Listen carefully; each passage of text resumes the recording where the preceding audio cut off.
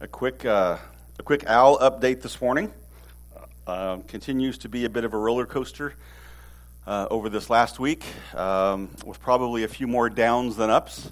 So it's been challenging for Shar and the family, but there are still indications of progress. They did take him out of ICU yesterday, so that is progress. Ben and Norma were over yesterday and today. I think Carol Evans is going over today, so that will be helpful for Charlotte. And we'll just continue to update as we get them. Continue praying for them. Also, if you have your weekly, daily prayer list in front of you, we probably ought to mention Tom and Allie also. Tom leaves for Academy tomorrow, and they just had a baby. So I think maybe grandparents are going to have to step up and hold the baby some more. I'm not entirely sure what that means, but the plan is for Tom to be home on weekends, but he'll be gone during the week. So this add a little extra pressure on them. So keep them in your prayers as well. And we're jumping into chapter 6 this morning, the book of Revelation. But before we do, I feel like I should have a clicker up here somewhere. Why is all the stuff gone? Anybody seen our clicker? We'll find one.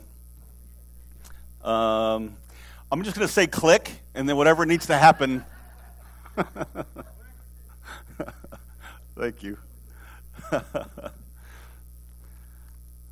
So a very brief recap. We're going to reestablish our scriptural context here before we proceed.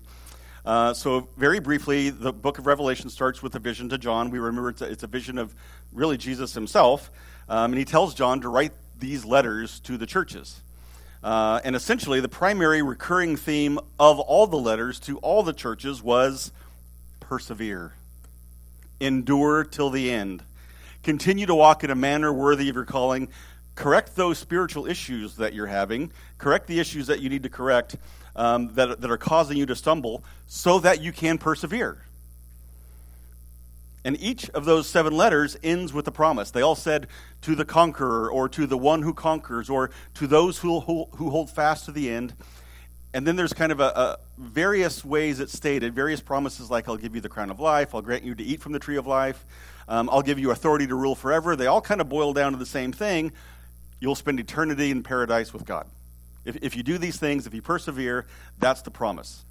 So withstand the tribulations, the persecutions that will come as a result of being a Christ follower, and you'll be victorious for eternity, no matter how it may look or how it may feel now, because it does not look or feel that way now.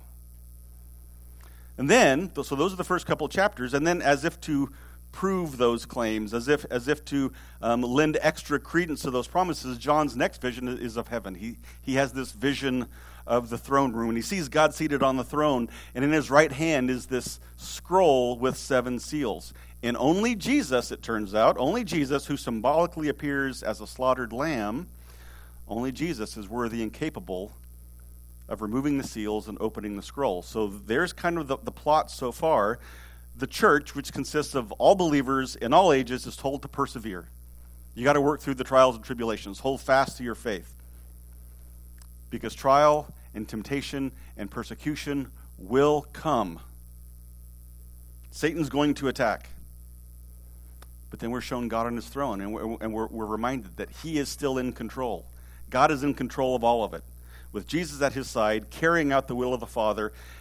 And then we're told about this scroll that represents God's plan. This is the strategy for God's plan of human history. This is his redemptive roadmap that spans the ages, all contained in this scroll that is sealed up. And we don't know what the plan is. We're not going to be told what the plan is just yet. But the Lord calls us to endure and to hold fast to our faith. And as the seals are open now, we begin to see, we're shown some hint, some idea as to what it is we have been and what we are being called to endure. But we're always to keep in mind this idea that God is in control. History is unfolding according to his plan. Jesus is the executor of the plan. It's Jesus who cracks open these seals. So, chapter 6 and beyond, this is usually the point where the varying interpretations begin to diverge onto various paths. Chapter 6 and beyond becomes highly symbolic, which just by its nature allows for a variety of approaches and interpretations and thoughts and opinions.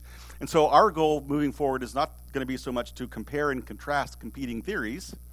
We're going to try to stay true to what is in the text and try not to bring a whole bunch of other stuff into it.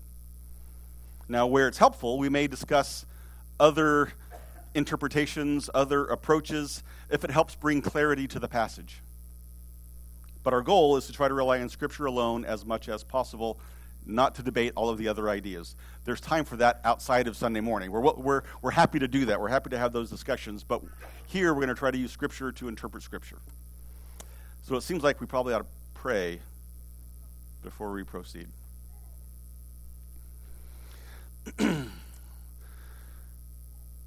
Father, we are grateful this morning. I am grateful for this long history of Christian songwriters, for those people who have been gifted, talented with the ability to write music and to write words that speak to our hearts and speak to our souls, and especially those who seem to have this extra spiritual leading to write words of such depth and meaning, like the song Mighty. Lord, it causes us it forces us to reflect on you as the Almighty God, and this is just so helpful as we go through our days and lives here on this earth. So thank you for how those songs have already prepared us for what we're going to hear this morning. We're grateful for this text that you've laid out for us, even though it doesn't answer all of our questions. In fact, it may cause a few more questions. We pray that we are faithful to the text as we go forward, that I don't say things that you don't want me to say, that people don't hear things that I'm not saying, and that we really take a good, honest look at what is in the text and help us come to a more fruitful and faithful understanding of what it is you want us to know. We pray that you be with our time here this morning. In Jesus' name, amen. So let's start off by reading these first 8 verses of chapter 6. Now I watched when the Lamb opened one of the 7 seals, and I heard one of the 4 living creatures say with a loud voice like thunder, "Come!" And I looked, and behold, a white horse, and its rider had a bow, and a crown was given to him, and he came out conquering and to conquer. When he opened the 2nd seal, I heard the 2nd living creature say, "Come!" And out came another horse, bright red. Its rider was permitted to take peace from the earth, so that people should slay one another, and he was given a great sword. When he opened the 3rd seal, I heard the living creature say, "Come!" And I looked, and behold, a black horse, and its rider had a pair of scales in his hand. And I heard what seemed to be a voice in the midst of the 4 living creatures, saying, "A quart of wheat for a denarius, and 3 quarts of barley for a denarius, and do not harm the oil and wine." When he opened the 4th seal, I heard the voice of the 4th living creature say, "Come!" And I looked, and behold, a pale horse, and its rider's name was Death, and Hades followed him. And they were given authority over a fourth of the earth, to kill with sword, and with famine, and with pestilence, and by wild beasts of the earth. So we won't spend much time here, not much going on. So let's first set the scene. Let's establish and notice who is in charge. It is Jesus. It is the Lamb who opens the seals. Not the full scroll, but the seals on the scroll. Perhaps you've seen these pictures of this rolled up scroll, and there's usually just 1, maybe 2 kind of waxy seals to keep it closed. It's intended to only be opened by the person to whom it's addressed. That seal carries the authority of the one who sent the message. It's pretty unusual for a scroll to have 7 seals. This is for impact. This is making a statement. This is showing us that God's got this elaborate plan set. Jesus knows what it is. They're in control of this whole thing. And as the seals are removed, we're not yet being told the full and final version of God's plan from this unrolled scroll, but we are going to be given some insights as to what will happen or what has already been happening throughout human history. And this is symbolized by the seals, by the removal of the seals. So as Jesus opens the seals, we're told that each of the 4 creatures, remember those 4 strange, angelic, head of eagles and 6 wings and eyes all over, each of those 4 creatures in turn says, come, and that introduces the next horse and rider. A voice like thunder, so this is noticeable. Now, I'm not entirely sure of the significance of the fact that each of the four creatures takes a turn saying come. I'm not sure what that means, but it does give us the impression, I think, of some kind of command and control structure. Whatever's happening, whatever's taking place here seems really well organized. It seems really well planned, strategized even. So it's like a military-like power structure from God to Jesus to the four creatures. God has established and controls this plan. Jesus is the faithful executor of the plan, and the four creatures all get in line to do their duty, to pronounce these four horsemen.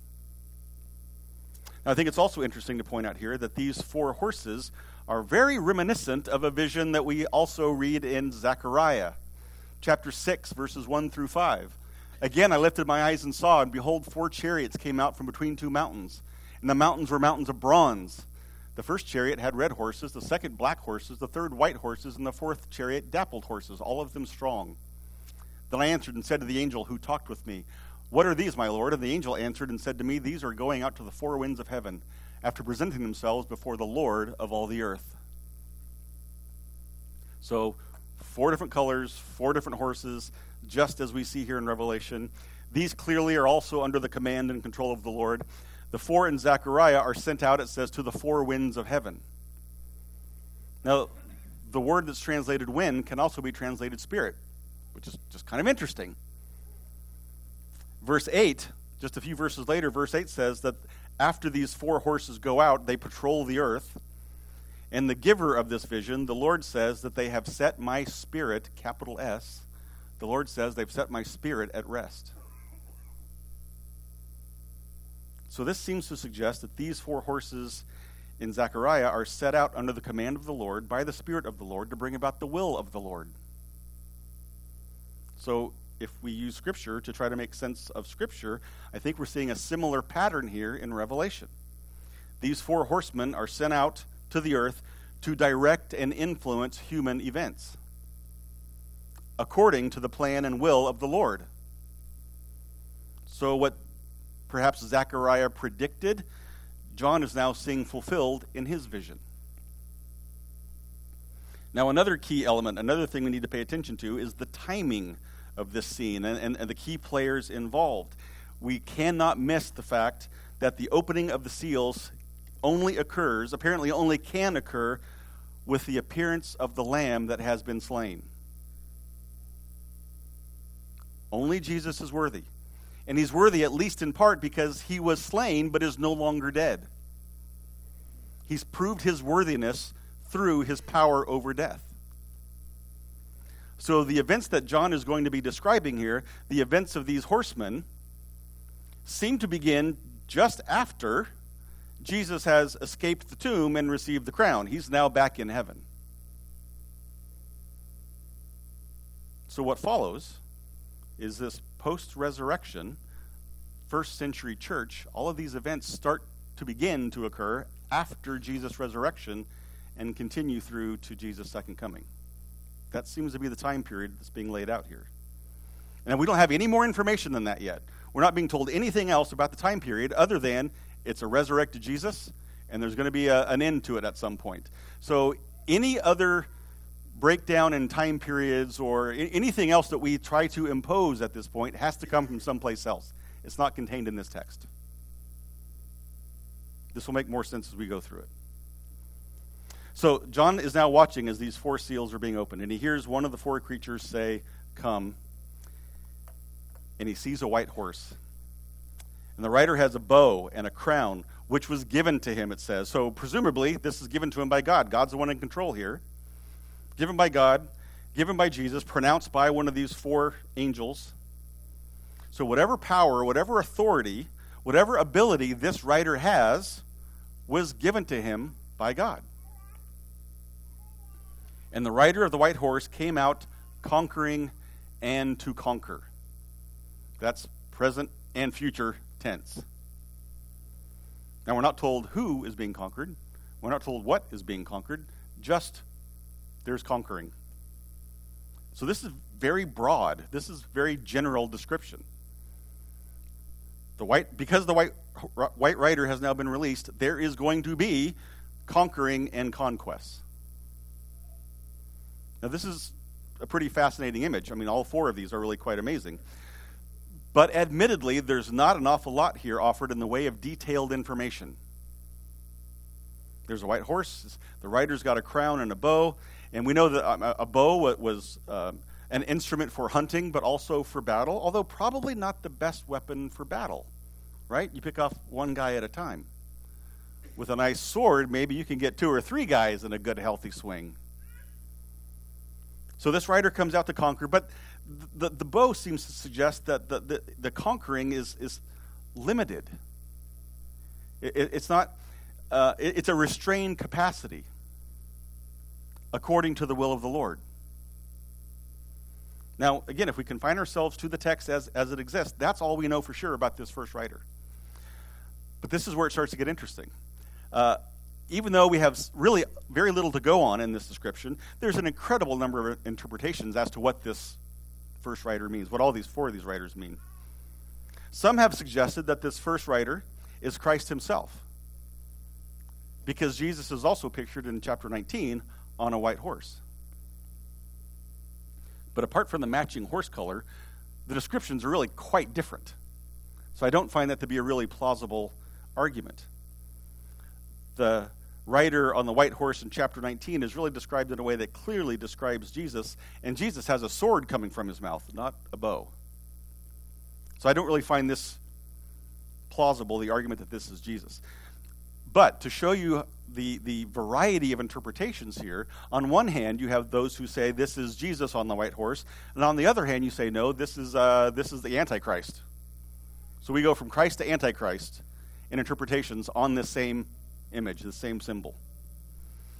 But when you look at how the Antichrist is described throughout the rest of Revelation, that doesn't really match up with this description either. So I don't find that argument very compelling. Some suggest that this white horse and the rider represent the gospel being spread throughout the world. It's conquering sin, conquering doubt. Maybe. Some say it represents hope. Perhaps.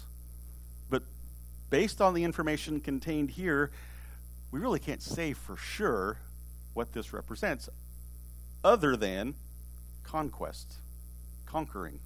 So wherever we land on trying to understand this white horse, we pretty much have to agree that it's a symbolic depiction of, well, something. I mean, even if we're not sure what that something is. So short of a clear and compelling argument, scriptural argument, I think we're better off not trying to force an identity on this rider. It may just stand for conquest in general. Man's desire to conquer. That's probably all we can agree on. So then we move on to the second seal. The second seal is open. The second living creature says, "Come," and a bright horse shows up. Its rider was permitted to take peace from the earth, resulting in the fact that people are going to kill each other. That's essentially what it says. Now, this rider was given a sword. So that's more a battle instrument. It's a symbol of war and conflict. But again, we have very limited information.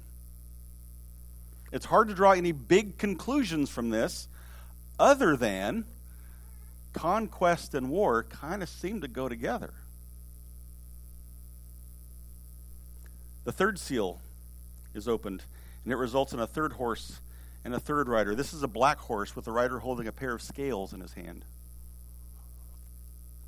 Now, typically, we often think of scales in connection with justice. You know, Our Lady of Justice, she's blindfolded and holding scales, so she can rightly judge good and evil.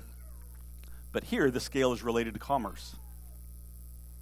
Scales were also used for measurements in the marketplace. And we know this is about commerce because it tells us.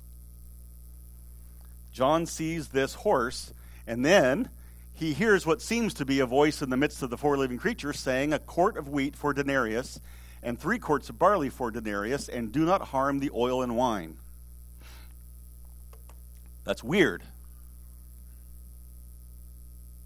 A quart of wheat for denarius, 3 quarts of barley for denarius, and do not harm the oil and wine. So what we see here is this refers to the price of goods based on weight. Hence the scales. We're weighing this out to establish the price. So the meaning of this may not be immediately obvious. We have to dig just a little bit, but not very deep. A little digging shows that this seems to be symbolic, representative, maybe a poetic way of saying things are going to get bad.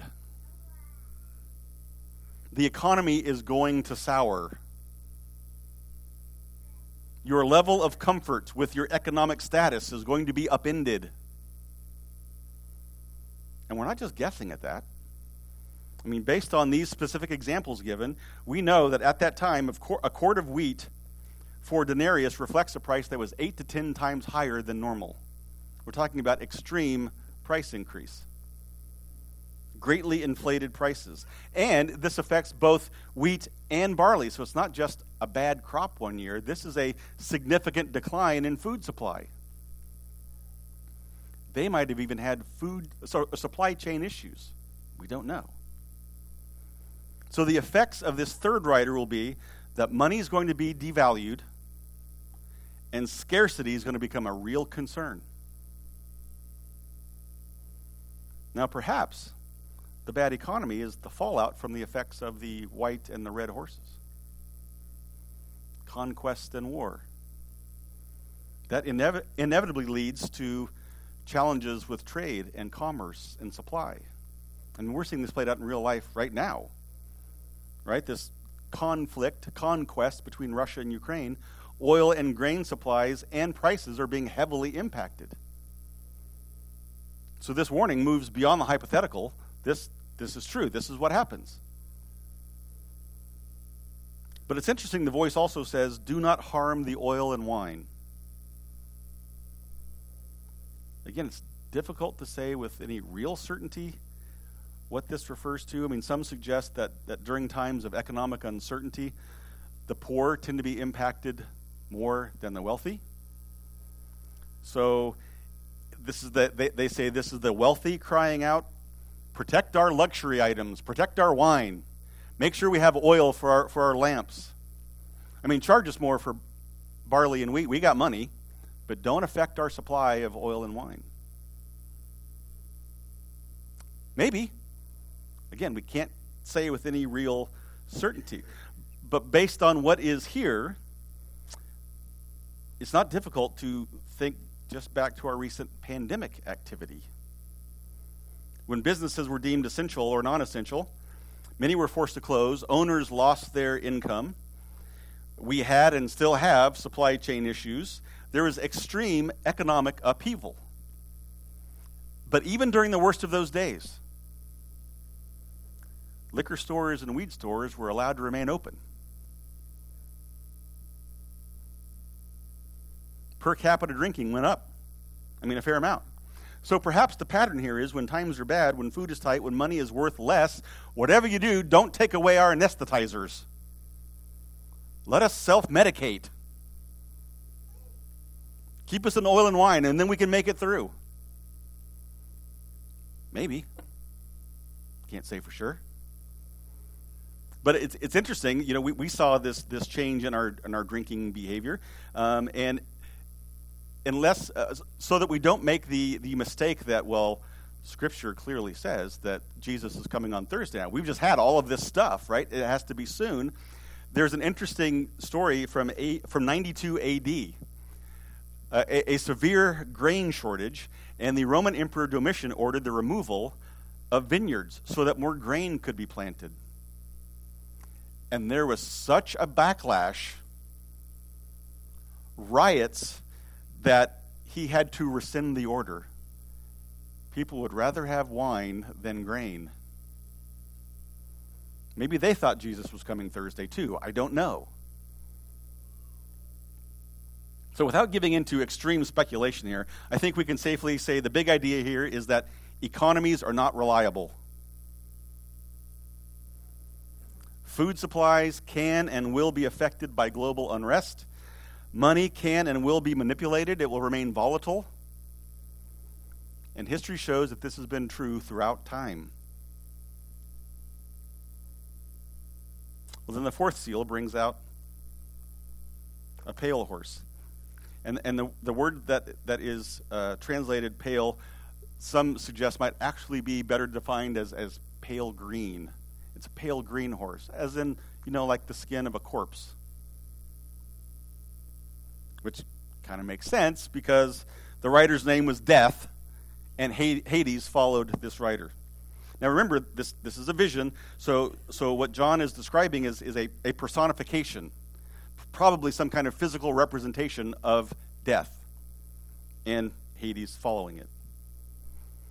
Now in the New Testament, Hades refers to what they described as the place of the dead. It's the New Testament equivalent of the Old Testament word Sheol. It's where the dead were held. So the combination, the collaboration here of the writers, Death and Hades, this is meant to be fairly troubling and dark for us, which it is. It goes on to say that Death and Hades were given authority over a fourth of the earth. So 25% of the earth's inhabitants were affected by the riders on the fourth horse. And these deaths were attributed to, well, really the effects of the first three horses. They're killed by the sword, so there's conquest and war. They die as a result of famine, so the third rider brings along with it food scarcity and bad economies. And it says some will die from pestilence.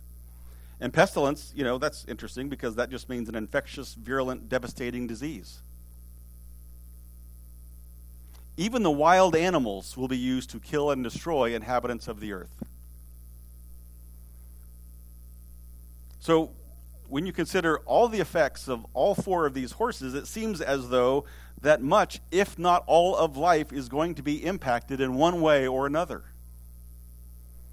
It's almost as though the whole earth groans and suffers through these events, under the weight of the activity of these four colored horse riders. So the opening of these first four seals, and we're going to look at the next two next week. The opening of these four signifies or symbolizes a number of things, I think. But primarily, what they represent is that the world, at some point in time, is going to become a difficult place to live. There's going to be a general lack of peace that leads to conquests and wars and seemingly unending conflicts. There's going to be varying degrees of economic and commercial turmoil and civilization upheaval, famine, pestilence, and death. Which then begs the question, but when will these things occur? Now, as I said, this is where differences of opinion begin to crop up. I would refer you back to your 4 views handouts that we gave a couple months back to look at the various viewpoints. So I'm going to try to lay some groundwork here for our approach and how we're going to deal with this. The prevailing view of the evangelical church over the last 150 years or so is what's been called the futurist view.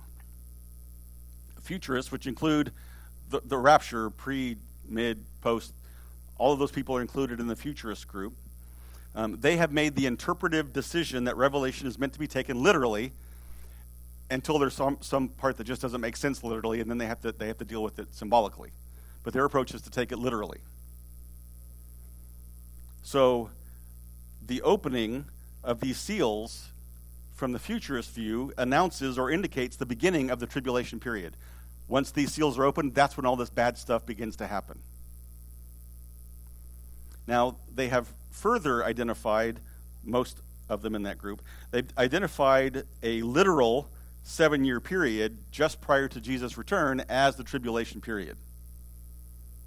So, and again, the literal approach says that any number has to mean that thing. So 7 years equals 7 years, 3.5 equals 3.5 years. Those numbers show up in later chapters, and so they take those numbers, they have to have some meaning for them, and they come back and apply them to, at least in part, to this section here. This becomes the basis for their end times timeline and their chronology. Now, a lot of well-known pastors and theologians hold this position. We do not see this as an issue that affects our salvation. We want to try and stay true to Scripture, It's okay for us to discuss our differences here. It's okay for us to discuss various ways to approach this. We're not going to let it become divisive for us. We're going to approach this in a way that makes the most sense to us. Al and Randy and I sat down for I don't know how many hours leading into this and kind of laid out our direction here. Now, as we just saw from those verses in the early part of chapter 6, there's very little detail provided in those verses. I mean, apart from a physical description of the riders and the horses and what it is they're about to achieve, there's nothing there about time. There's no reference to days or times or millenniums or anything else in there. The only thing we can say about time is that the opening of the seals has to start post-resurrection because of the symbolic presence of the slain lamb. So the futurists would kind of look ahead, really. They have to go a few chapters later into Revelation and find those timestamps and then come back and try to apply them here.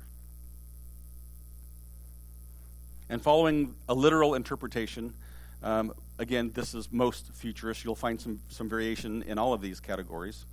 But the rapture group, for the most part, also believes that the seals, trumpets, and bowls all play out in a linear fashion. Because we read first about the seals, and then we read about the trumpets, and then we read about the bowls. They have to occur in that order. It's very linear because that's the order it goes in the text. Our understanding, our approach, falls more in line with the idealist view, which was really more prevalent prior to 150 years ago. And it suggests, or takes the position, that Revelation, since it's presented as a vision, should be considered more spiritual allegory more than literal facts. These things will happen, but we're not given a lot of detail. We're just kind of given a general sense of things. And understanding this as spiritual allegory is not without precedent in Scripture. When you think about Jesus teaching, how many times did he teach a significant message with the use of a parable?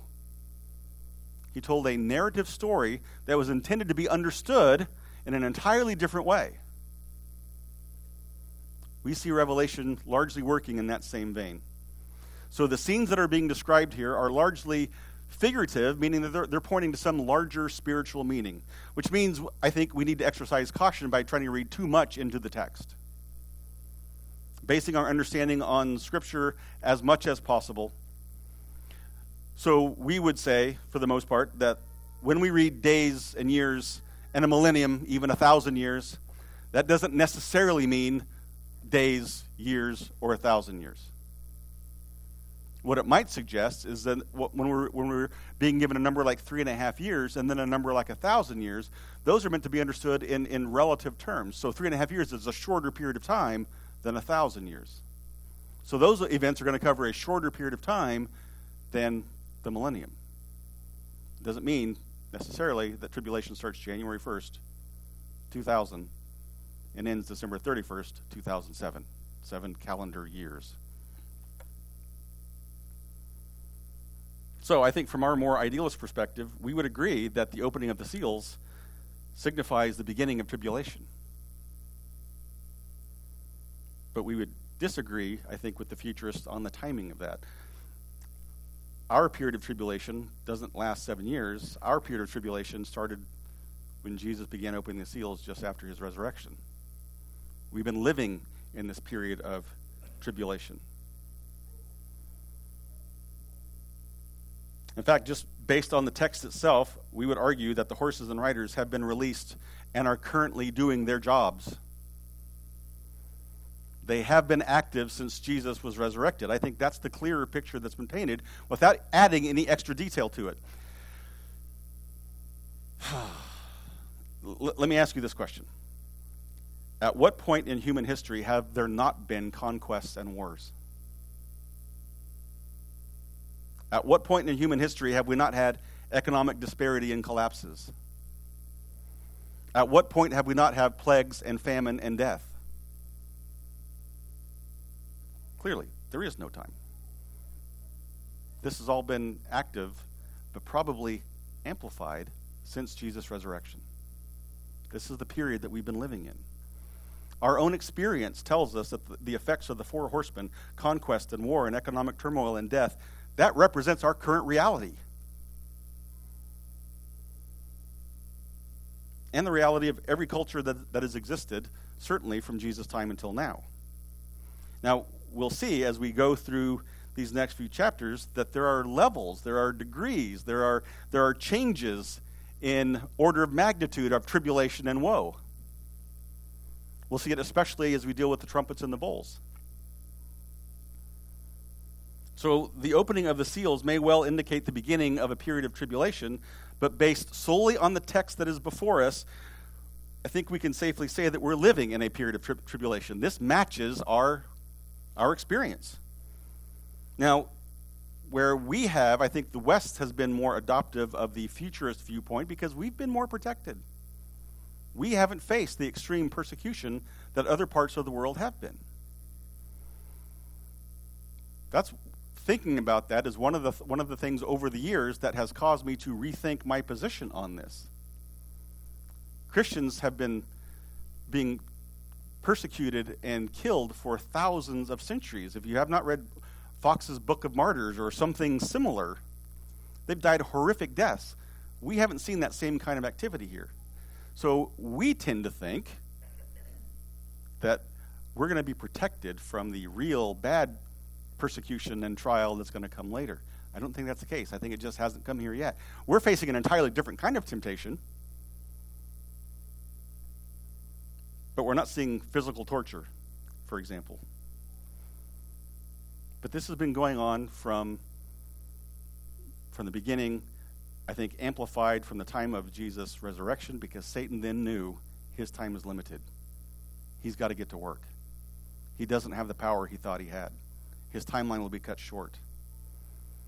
And I think that's why the letters to the seven churches have the exact same resonance, the exact same meaning for us now as they did for them then. We're experiencing the same kind of tribulation. We have been experiencing conquest and wars and famine and economic uncertainty. And in the midst of all of this, we are still being called to remain faithful. We're still being called to hold fast to our faith, to continue to walk in a worthy manner, even as we face all of these difficulties. This more closely aligns to our human and spiritual experience. And I think this is consistent with Scripture. Now, as long as we're laying this all out here, I'm just going to go ahead and say this too. I think it is further our position, and not just ours, there's solid historical precedents for this, that the seals, the trumpets, and the bowls all describe the same events, but from various perspectives, various viewpoints. We'll provide more evidence, more justification for this as we go.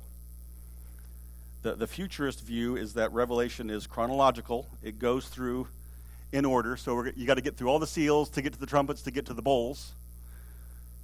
The idealist view is that these are all different presentations of the same events. It's like if you're watching a movie and they'll show the same scene from different camera angles. You get different views, different perspectives on the same thing. Again, there's not just historical, but there's biblical precedents for this also. Think about what we know about the life of Jesus. What do we know? It's based on 4 Gospels. Are they identical? They are not. They all serve to tell the same story, but they come at it from different perspectives, different approaches. They were written for different audiences. They're not identical, but they all fit together to tell us the story. I think that's similar to what we're seeing here in Revelation. And this would explain, again, we'll see this more as we go through, why there are so many similarities between the seals and the trumpets and the bowls. Now, over time, because we've been in this tribulation period for quite some time, there are increasing and decreasing periods of intensity from the time of Jesus' resurrection until now. It might look something like this. There have been highs and there have been lows. So as the seals, the trumpets, and the bowls have already been in play, we have seen these significant swings throughout history. We have world wars, but we've had global revivals. We've had holocausts, and we've had great awakenings. We've had major conflicts, and we've had extended periods of relative peace for most of the world. We've had periods of very active earthquake and hurricane activity, and prolonged periods of lesser earthquake and hurricane and weird weather activity. The whole earth continues to groan, waiting for the return of the Lord, waiting the return of the King. Now, based on what we're going to see in Revelation, we would expect that intensity range to continue to increase as we get closer to Jesus' return. I think that's what we'll see. So we believe that the text indicates that we're going to continue to see an increase in these events as we get closer to the end. It ultimately is going to lead to an all-out battle between good and evil, between Satan and Jesus. That's what's portrayed in chapter 19. This will come to an end. And I think this is one of the reasons we believe that what we read here in chapter 6 is really kind of broad in scope. It's starting to point us in a direction. We're not given a lot of details about who these writers are or how they're going to go about doing what it is they're going to do. But we're being shown an overview of how our life on earth is currently being impacted by evil, by the result of sin. Impacted by Satan, who's going to do everything possible to upend God's will for mankind, which is contained on the scroll.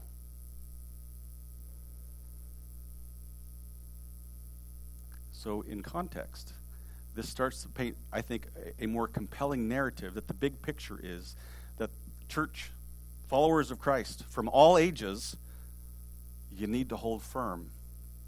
You need to stand fast. You need to persevere and endure. This is what we're facing from our collective enemy. We have to be prepared for it. Satan will use wars and famines and economic collapse to get you to fall away from your faith. He'll destroy your 401k in a heartbeat if it causes you to question your faith. But remember, he's only doing what God allows him to do. He's limited in his scope.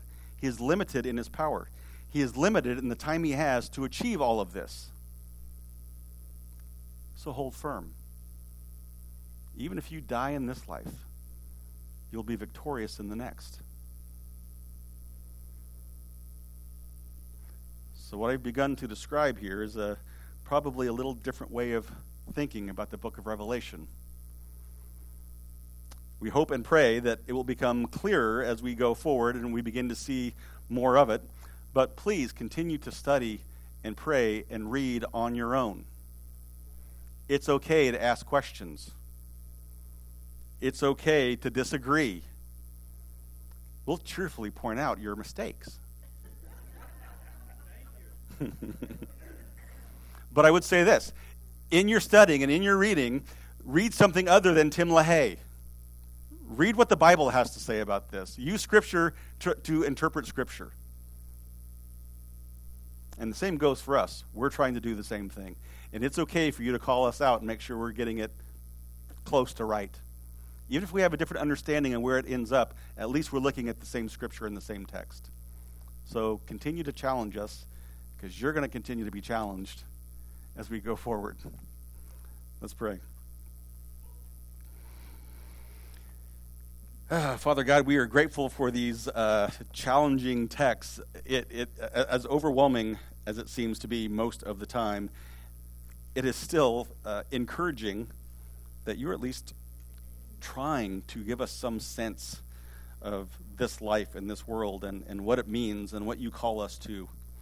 So I pray that you give us clarity of thought as we read and study. Give us open hearts and open minds to hear what it is you have for us, that we're not being swayed by somebody else's thoughts or opinions, but we listen to the prompting of the Spirit and how we are to understand this. Again, this does not affect our salvation, but I think it may well impact how prepared we are to deal with the challenges in our own life. We are called to persevere and endure because life will be hard. So I pray that you continue to speak to us individually, collectively, Help us get better at holding fast to our faith, standing firm in your word, which will then encourage us to share the faith with others around us. If we are going to face darker times, there'll be so many people looking for hope. Lord, we believe we have the source of hope. So give us wisdom, give us grace, give us courage as we interact with all those around us. We thank you for your love for us, your willingness to be patient with us. In Jesus' name, amen.